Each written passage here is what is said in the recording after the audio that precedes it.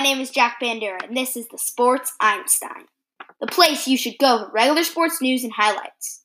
I'm 11 years old and I have a passion for sports. Once a week, you will get a handful of sports news, interesting stories, and highlights.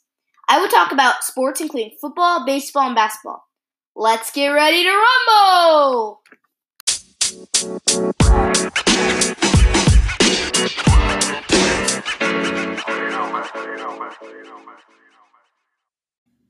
On this edition of the Sports Einstein, I will be naming my all-time starting five for all the Eastern Conference teams. Last week, I did my all-time starting five for all the Western Conference teams, and I ranked them 1 to 15. I'll be doing my same for this week for all the Eastern Conference teams, so let's get started. At the number 15 spot, I had the Charlotte Hornets with Kemba Walker, Eddie Jones, Del Curry, Larry Johnson, and Alonzo Mourning. This team is last, but they still could do a lot of damage to a lot of teams in the league.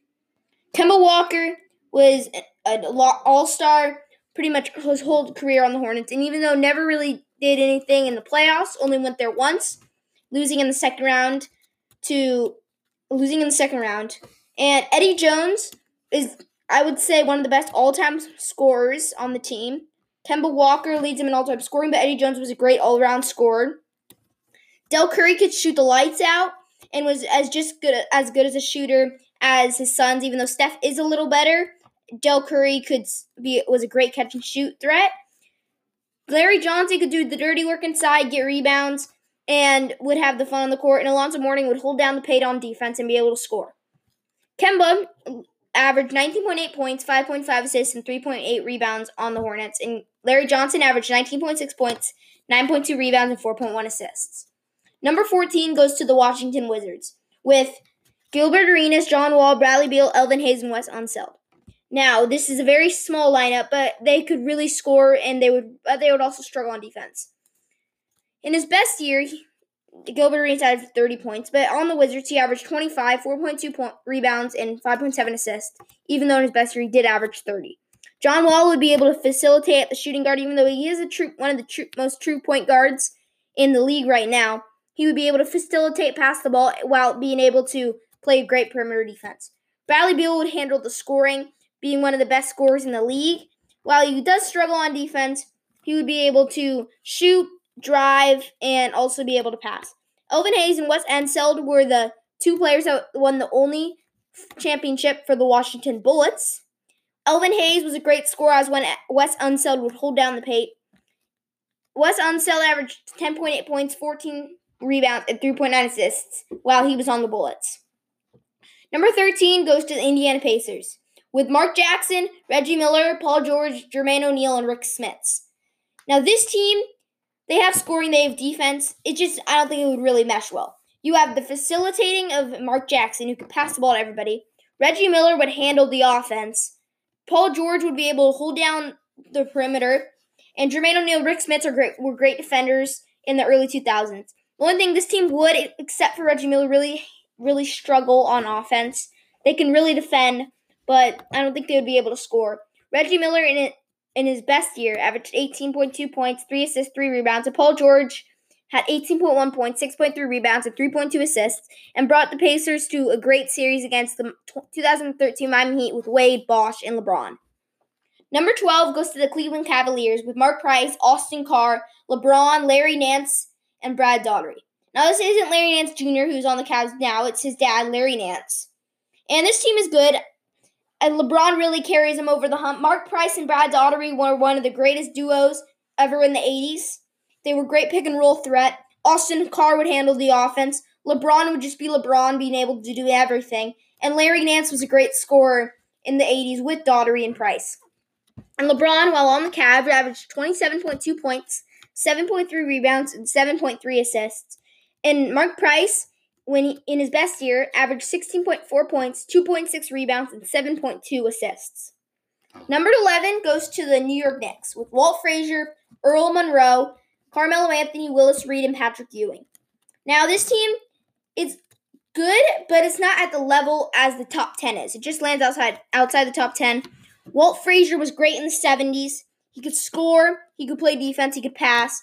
Earl Monroe was really the weakness. He played in the 60s to 70s, and he was okay.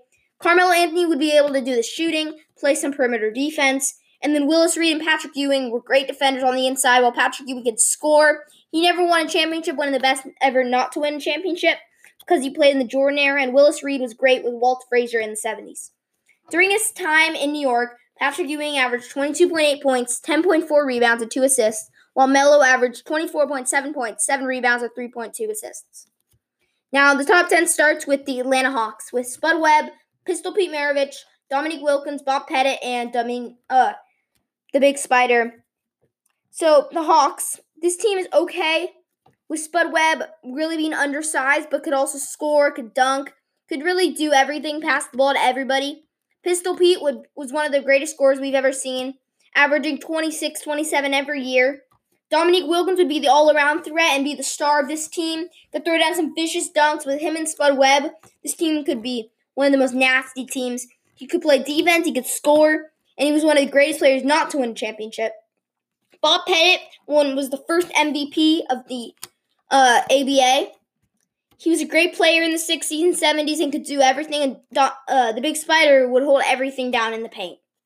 Number 9 goes to the Raptors with Kyle Lowry, Vince Carter, DeMar DeRozan, Kawhi Leonard, and Chris Bosh. Now, this lineup is super, super small, but this is how it has to happen, as they do not really have that great a big man except for Chris Bosh. Kyle Lowry is one of the best all-time players, probably second, in my opinion, behind Vince Carter. He could do everything. He's one of the best all-around point guards in the league this year. Vince Carter was the best all-time player, could throw down some nasty dunks, could play offense, could play defense, could shoot the three, and he would be the star of this team. DeRozan would be able to play defense while also being able to hit his mid-range. Same with Kawhi. He's one of the best defenders in the league, can also hit his mid-range. Him and DeRozan, I think, are around the same play style, but I don't know if they would fit together. And Chris Bosh would hold down the defense while also being able to score, as his young Chris Bosh was amazing on the Raptors. Vince Carter, when he was on the Raptors, was averaging 23.4 points, 5.2 rebounds, and 3.9 assists, while Kyle Lowry has averaged 17.6 points, 4.9 rebounds, and 7.6 assists. Number 8 is the Brooklyn/New Jersey Nets, with Jason Kidd, Vince Carter, Julius Erving, Buck Williams, and Brook Lopez. Now, the front court is not that great, but the 1-2-3 punch with Jason Kidd, Vince Carter, and Julius Erving would be nasty. Now, Jason Kidd was one of the best defensive point guards we've ever seen. Could pass while also being able to score. Vince Carter would hold down the scoring. Will also be doing a little bit on defense. Dr. J would be able to do the same, while Buck Williams was a great defender, and so was Brook Lopez, and he could defend the rim, and they could both defend the rim, actually. Dr. J on the Nets was averaging 28.2 points, 10.9 rebounds, 5.2 assists, while Jason Kidd was averaging 14.6 points, 7.2 rebounds, and 9.1 assists. Number 7 comes in the Detroit Pistons, with Isaiah Thomas, Joe Dumars, Ben Wallace, Blake Griffin, and Bill Laimbeer. Now you got the 3 bad boy Pistons in Isaiah Thomas, Joe Dumars, and Bill Laimbeer, with Ben Wallace, who was a center, but he was like 6'7", so you could move him to small forward. He was one of the best defenders we've ever seen. Can't really score, only averaged 6.6 points, but he also averaged 11.5 rebounds, 1.2 assists, and like 2 blocks. 2-time Defensive Player of the Year. And then you have Blake Griffin from now, who could score and couldn't really defend, but can score. He can hit the three-point shot now and is added that to a game, to an all-star, great all-star when he was on the Clippers, and now added a 3-point to his game. Isaiah Thomas and Joe Dumars, one of the greatest duos of all time. They could both score, they could both defend, they were vicious. Bill Laimbeer is one of the meanest players of all time, with knockout players, got so many technical fouls. So this Pistons team would be really nasty. Isaiah Thomas in his years averaged 19.2 points, 3.6 rebounds, and 9.2 assists. Number 6 is the Philadelphia 76ers, with Allen Iverson, Julius Erving, Charles Barkley, Moses Malone, and Wilt Chamberlain. Now, this team is really, really good, with Allen Iverson being able to hold down the offense, along with Julius Erving. Barkley would be able to defend, score, and rebound. He wasn't at his best, as he won MVP on the Suns, but this is young Charles Barkley, super agile. And then Moses Malone and Wilt Chamberlain would be a great defending front court, with Wilt Chamberlain averaging amazing stats. Not as great as Warriors, Wilt Chamberlain, but averaging great stats. And Moses Malone not winning MVP like he did in Houston, but also being a great scorer and a great defender. Iverson in his time averaged 27.6 points, 3.9 rebounds, 6.1 assists, brought this Sixers to the championship on his own and won MVP that year. And Wilt Chamberlain averaged 27.6 points, 23.7 rebounds, and 6.8 assists. Great numbers, but probably the greatest numbers we've ever seen from a center. Number 5 is the Orlando Magic with Penny Hardaway, Tracy McGrady, Grant Hill, Dwight Howard, and Shaq.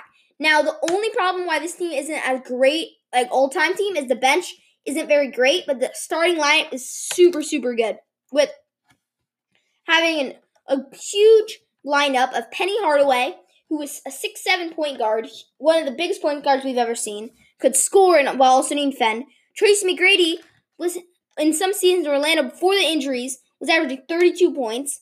Grant Hill, this is also before his injuries, would be able to score. And then Dwight and Shaq you could not even score against Dwight and Shaq. This team would be able to score, defend, and its bench is weak, but we're just rating the starting fives, and this team comes in at number 5. Shaq was averaging 22.7 points, 12.5 rebounds, and 2.4 assists, while T-Mac was averaging 28.1 points, 5.2 rebounds, and 1.5 assists in his career in Orlando. Number 4 is the other Florida team, the Miami Heat, with Tim Hardaway, Dwayne Wade, LeBron, Alonzo Mourning, and Shaq. Now, this team, maybe I am overrating it, but I like this team. You have Tim Hardaway, who wasn't his best, but was still really good on the Heat and brought the team to the best record in the league in the 1997 and 98 season. And even though they lost in the conference finals to the Bulls, he brought this team in along with Alonzo Mourning. Then you have Shaq when he won a championship. I think his Lakers version was a little bit better, but he's still a great defender and can also score.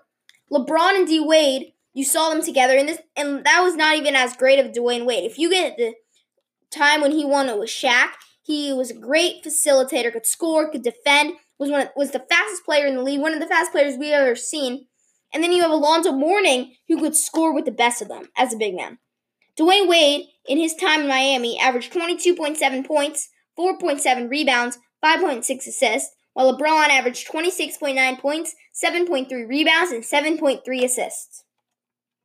Number 3, which may be surprising to you guys, is the Boston Celtics. Now, you normally see them as number 1, but if we're just rating the starting fives, isn't the best team because they are super, super, super deep, but they don't have the greatest starting five with Rajon Rondo, John Havlicek, Larry Bird, Kevin McHale, and Bill Russell.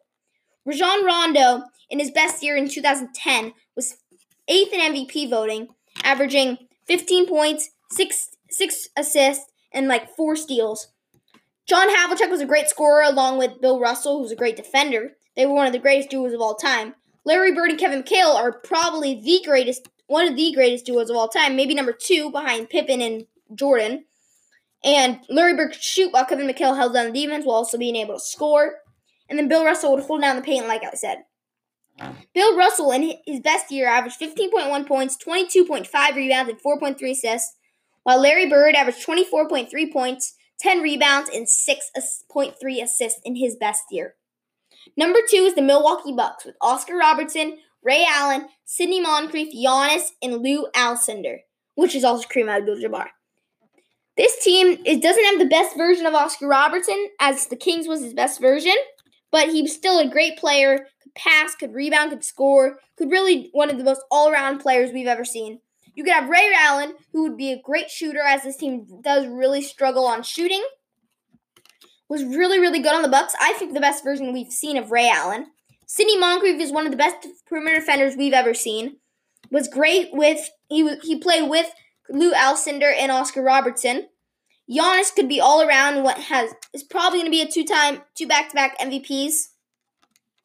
He's a great all-around scorer. Can't really shoot the 3, but can do everything else. And then you have Kareem Abdul-Jabbar, which is definitely the best version we've ever seen of him. Could do everything except shoot the 3. Now, except for Ray Allen, this team would struggle on 3-point shooting. But other than that, this team's amazing. With Giannis averaging 20 points, 8.9 rebounds, 4.3 assists last year, while Kareem averaged 30.4 points, 15.3 rebounds, and 4.3 assists. And now, number 1, the Chicago Bulls with Derrick Rose, Michael Jordan, Scottie Pippen, Dennis Rodman, and Artis Gilmore. Now, this team is by far number 1. You have the youngest MVP in NBA history, Derrick Rose. Was great before the injuries, was amazing to watch, super fun, could throw down some nasty dunks, could pass, could score, play defense. You have Michael Jordan, the best player of all time. Nothing really to say about him. Scottie Pippen would be able to do the dirty work inside, while being a great duo with Michael Jordan. Could defend. He would be the best defender on this team on the perimeter. Could lock down any big-name shooting guard or point guard. And Dennis Rodman, Artis Gilmore. Dennis Rodman is one of the greatest defenders we've ever seen. Probably the greatest, in my opinion. Would only average like 6 points, but average like 15 rebounds.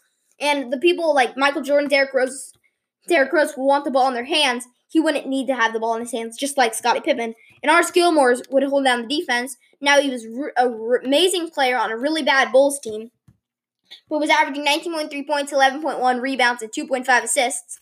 While Michael Jordan in his best year averaged 31.5 points, 6.3 rebounds, and 5.4 assists.